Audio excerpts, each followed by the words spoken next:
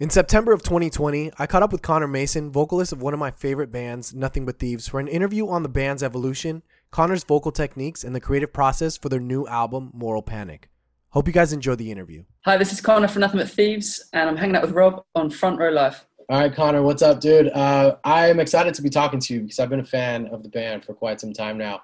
And I'm really excited for this upcoming album because I feel like that for this third record, you guys are challenging yourselves even more with the creative process and kind of like forgetting about boundaries, forgetting about like formats or way of writing and just doing what naturally comes to your minds. Let's talk about the creative process for this upcoming third record and how different has it been from your first two albums? Yeah, I think when we did the first album, I think being young and not really knowing ourselves as writers, we were just doing whatever, and just trying to figure it out as we went. And then we went to do the second record and we had all the completely eclectic palette of songs to kind of reference. And we were like, okay, so what is Nothing But Thieves? And there was always a thing in like the first album kind of critics and write-ups was like, what is Nothing But Thieves? And I think we just decided then that instead of trying to write the same stuff, we just would do what we wanted again. So the second album again was just an experiment, just pulling different musical tastes in, and just see what happens. And then the second album did fairly well. And then, so the third album was we didn't even think about it. We're like, we have the creative licensing now, I think, to do what we want, which is great. So we just went, if anything, we pushed the boundaries too far and would be like, oh, okay, we have to rein it in a little bit. But it was fun, it's what we like to do. And I think it comes from just having the three of us write, so Dom, Joe and myself. And I think we just have such different tastes and styles and what we do as writers, just as people. So it just leads to, this kind of explosion of different songs with different styles within them. They're always like songs within songs within songs, which is great because it just keeps it fresh. And end of the day, we never write for anyone else.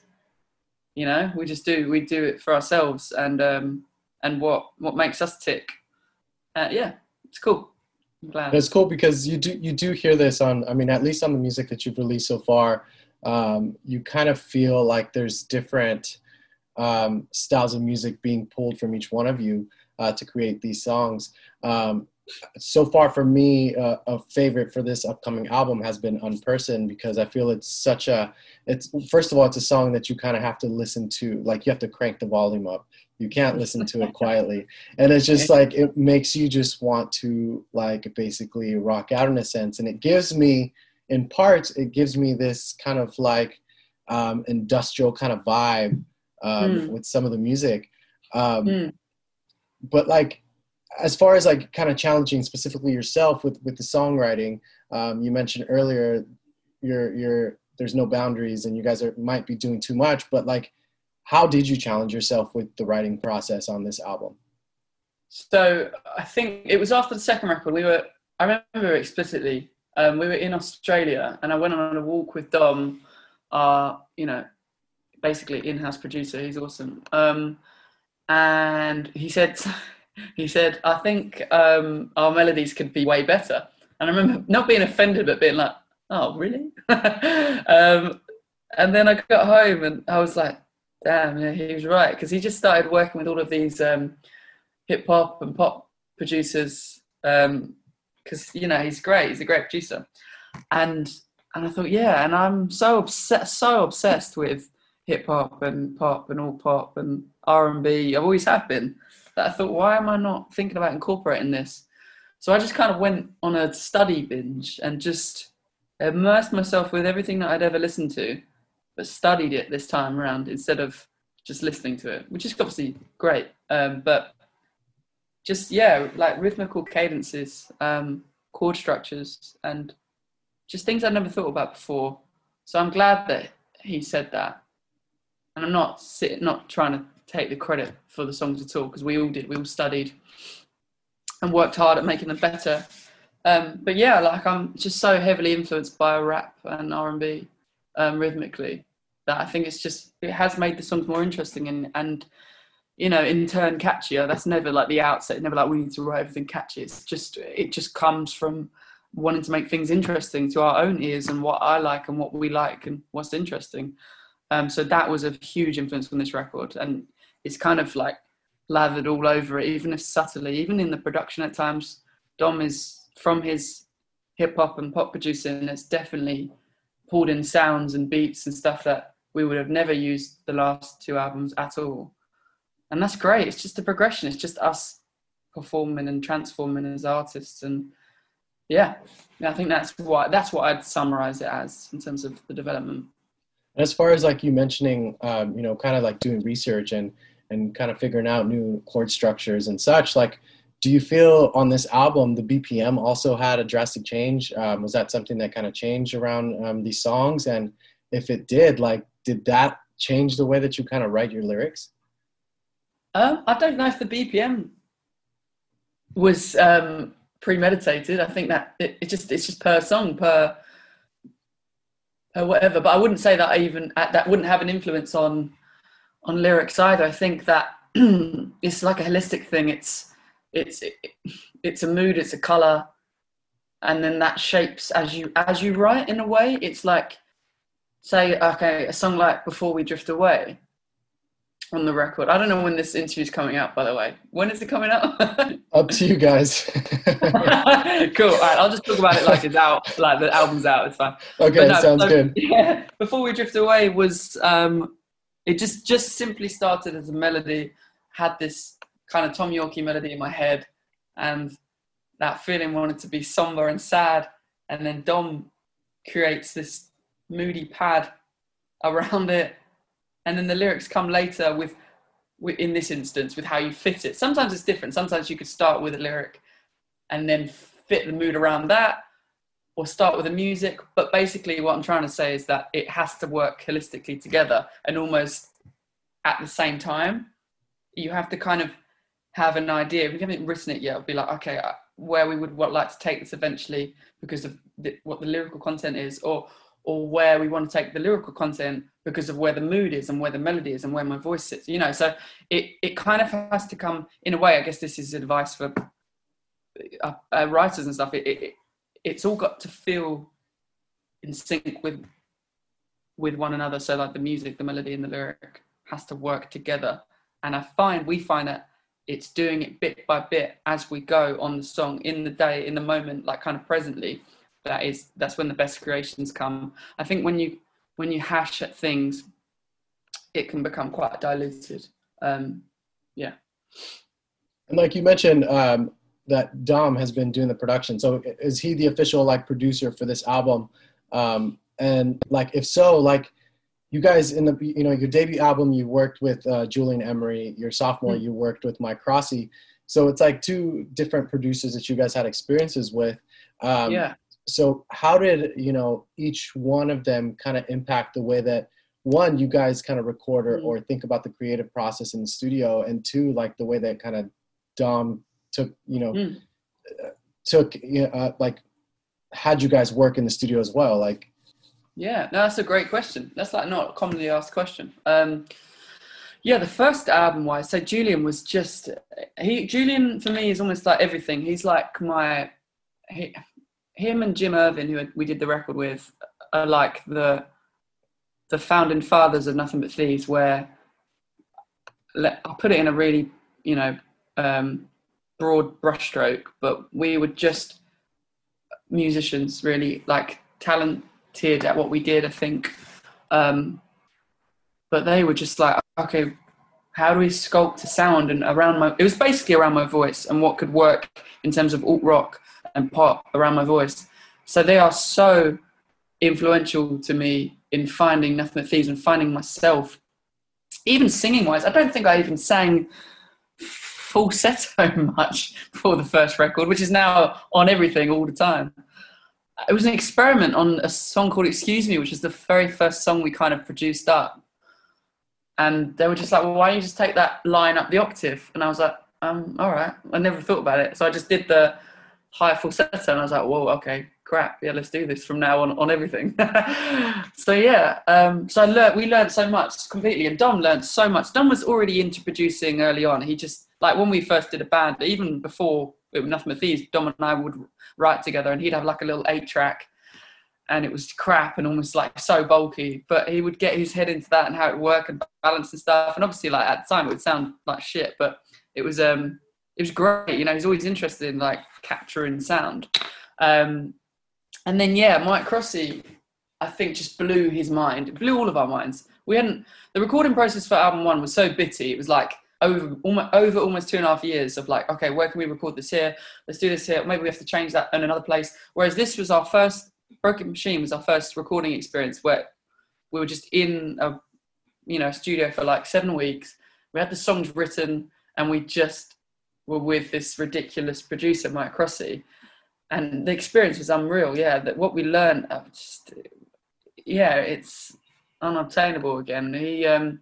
He taught us so much.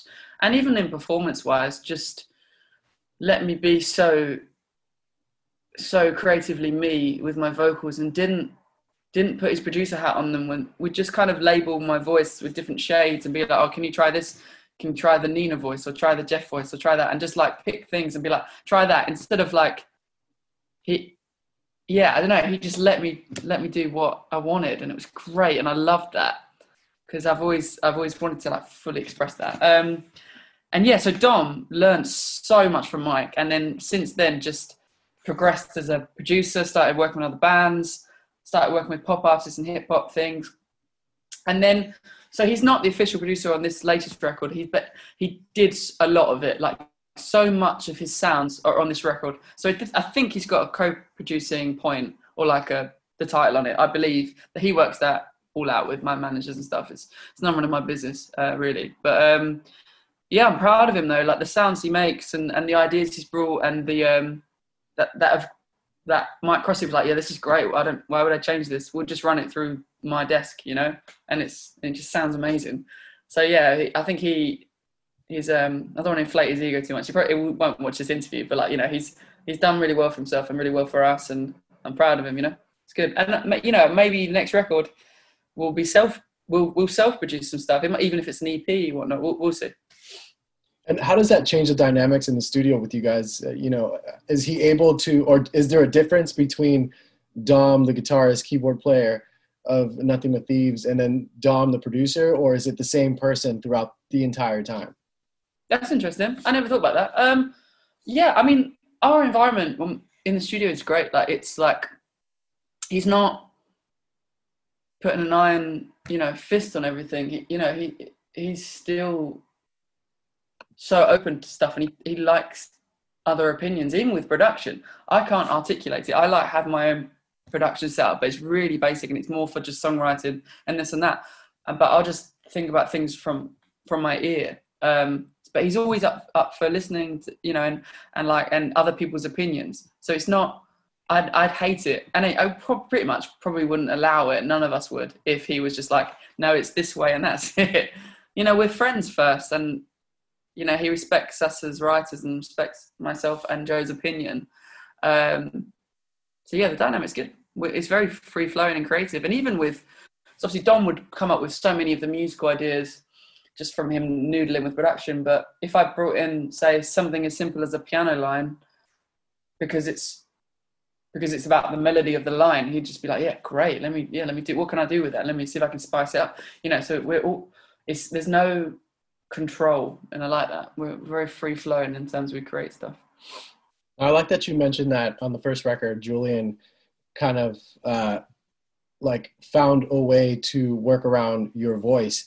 And I feel like, you know, when people listen to music, once your music comes up, like your falsetto is kind of like, that's you, that's it's easy to tell it's Nothing But Thieves. So like, you know, what was that like artist development process for you, like kind of discovering that falsetto? And like, interestingly enough, it was just like you tested it out with Excuse Me, and, you know, now it's like all we hear.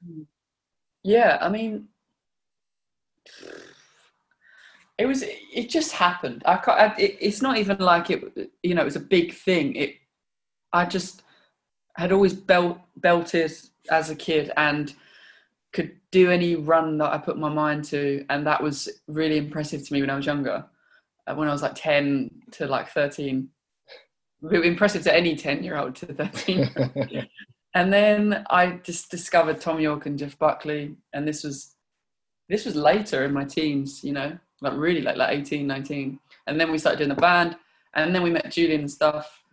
And I hadn't really divulged into my falsetto at all. So I guess I'd always wanted to try it. I did bits and bobs, but I didn't know, I don't know, I just didn't care enough about it. And I thought that it should be all about the power of my voice and the runs and stuff. And then I just it's like a light bulb came on, and I was like, oh, actually, this is unique, this is different. And now I felt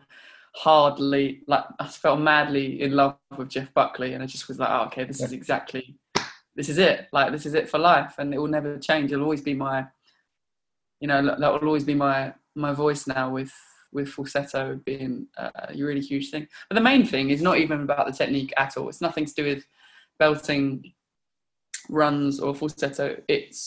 What I've learned is that every time I sing, whatever it is I'm singing, I have to sing from the soul. I have to sing from a place, and I really put myself emotionally through it whatever I'm singing, whether it's something angry or something uplifting and with possibility and hope, or something, you know, obviously sad and dark. I'll always try and find a place to sing it from and use whatever emotion I'm having during the day. So recording for me, and then also singing live, is everything to me. It's my therapy. It's cathartic. It's my release.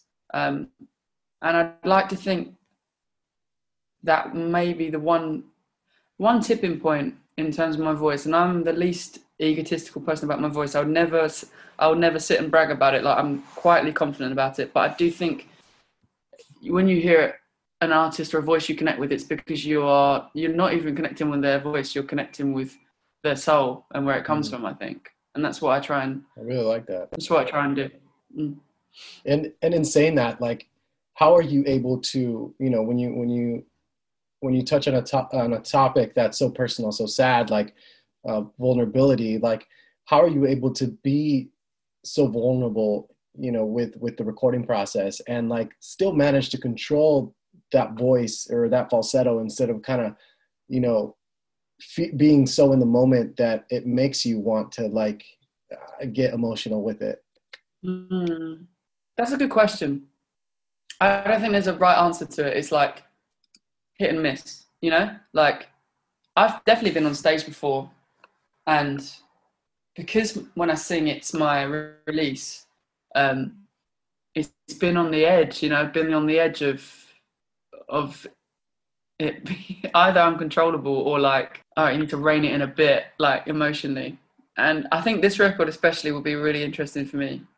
There's a few songs in there, like I said, when I was recording, that I proper put myself into, that I haven't yet to sing them live, so I'm very interested to see what happens. And if I can, there's actually a certain song on the record that I'm like a bit unable to listen to, just because when I was recording it, I didn't realize I was in a certain place, and kind of used that as an experiment to get it out. So it's a tricky one for me to listen to. So I'm interested to see what happens when I sing it. But yeah, it's a cool question. I don't think no one's really asked that, but I think most people, artists on stage, well, especially I know a few friends-wise, it's always that balance of like open up your wounds every single time you play and sing, you know. Yeah. It is. And do those wounds ever change, like the more you play the song, or like depending on where you're performing it, whether it's a small show or like an arena? Like, yeah, yes and no. I think it just depends on how you are in your day, in a way. You know, it's like you can definitely do, like, I do so many shows a year. Well, I used to. That obviously there will be loads of shows that you're just in a vibe, and you don't have to like completely emotionally let it out. So it's just, I think you pick your battles maybe. And if it is a tough day or a sad day, I think I always will go on the side of, this is your chance to let it out. You know, this is great. And it's, you know, you really connect with it. But yeah, don't get me wrong, like you can't do it every day because you just be a mess. So yeah, just you have to, you know, keep a lid on it. Some shows, but that's not. It's okay. It's cool. Those 3 songs that you mentioned that kind of like you can't really listen to yet. Do you feel though that was like the biggest challenge for you in the recording process or in this album as a whole? I think I've really, this record, consciously used the recording process as therapy, and I'd never done that before. Really? Yeah, ever. I just thought, I was like, we have the songs, great, bank them, let's record and make this album sound amazing. And then this record, oh yeah, I mean, without getting too into it and too personal, it's just like, yeah, I just was going through some personal issues, and I was like, well, this, you know, this is the time to do it. So each song is obviously has different topics, and there's a lot of political stuff. But what I'm saying is, like, even with that, it was such a great opportunity to just let everything out, you know. And there's like this song called Individual, which is so heavy, and it's like Rage Against the Machine meets Queens of the Stone Age meets Eternal Life by Jeff Buckley. It's nuts. And that was great, like, you know, past resentments as well, like, just like, come on, let's go, and just oh, it's great. It was so, I let loose, but I really consciously this time was like, I don't want to sing anything technical or like how it should sound, you know, to get a great take. I want to sing everything from a place, from a place of emotion, whatever that emotion is. I just think I really wanted to convey that, and I hope I did. We'll see if people like it.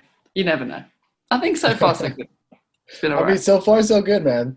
No complaints whatsoever. But you know, in the past I've had, you know, artists say how, like, you know, obviously the debut album is always like the most difficult album to create because it's like you're trying to introduce yourself to the world. So, you know, people take their time on it.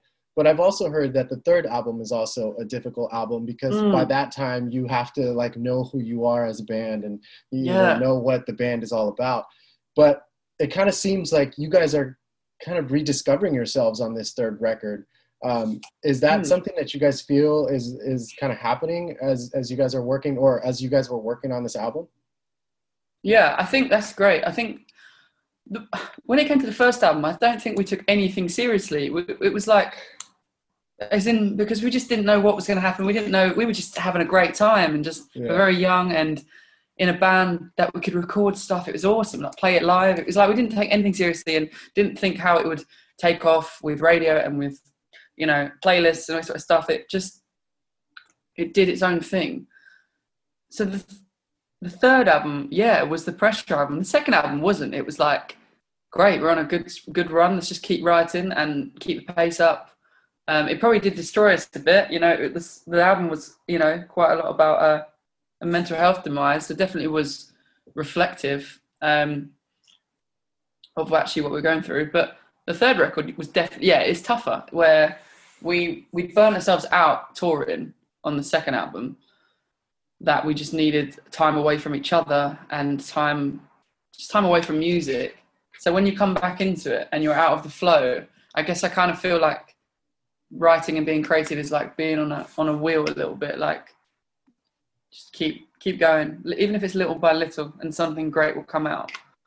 Even if you have pauses, it will find itself. But we were like off for a while, so the first kind of like 6 months of writing was just not very good, and it took a while to get in a rhythm.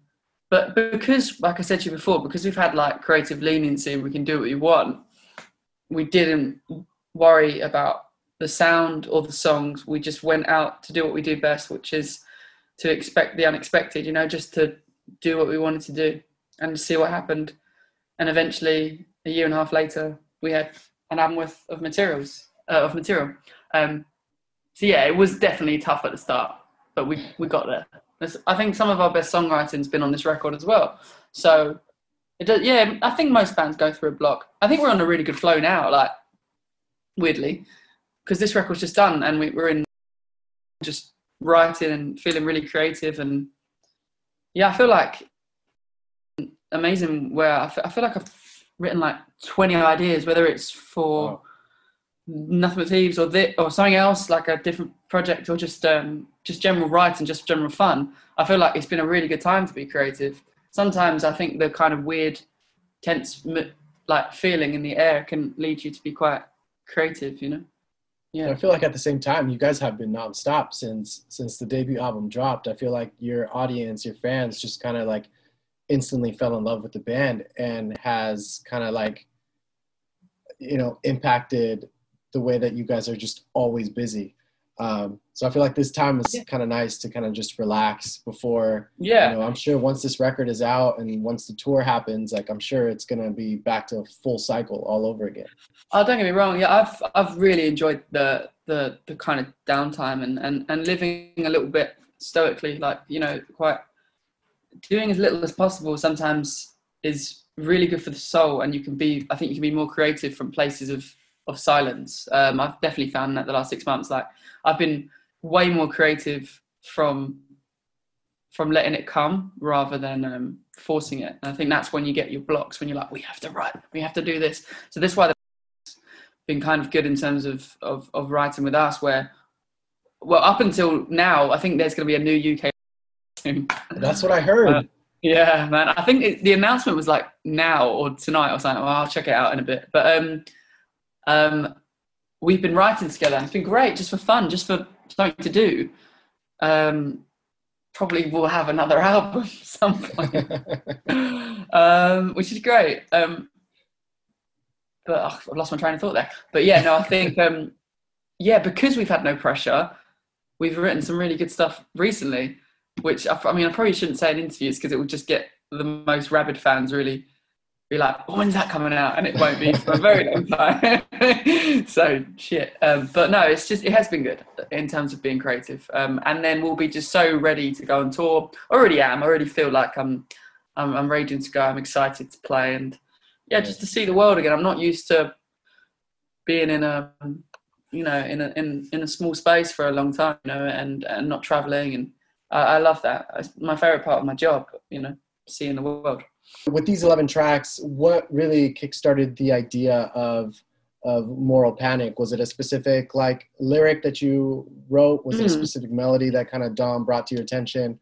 Was it a specific song that you guys kind of created out of like every other piece of music that you guys have done? Like, what was the initial, like, what made you guys say, like, you know what, this is album 3? Yeah, Moral Panic. It was a song that we'd written. So this was way before all of this. Anyway, we had all the songs written before last November or October when we recorded them in America. And yeah, Moral Panic was one of the songs. And I said to the guys, we were rehearsing for something or other, and I said, what if this was the album title? It kind of encompasses and summarizes everything so well. And it's also quite a nice little soundbite. Sometimes it's nice to have something so easy as an album title. And it just kind of summarized everything, you know, all the lunacy, all of the, you know, everyone is in that kind of fear of one, missing out on everything that's going on, and this overriding feeling that everyone has to be involved with everything, whether it is like the blame game or the praise game. And I think Moral Panic just summarized that really well for us. So it wasn't anything overwrought or from a lyric or that. It was from a song. It just, I really thought it stuck well, and I'm glad we chose it. That's amazing, man. Well, congratulations with Moral Panic. I feel like this album is going to be definitely a favorite for the fans. And, you know, I love that you guys continue to challenge yourselves within each record.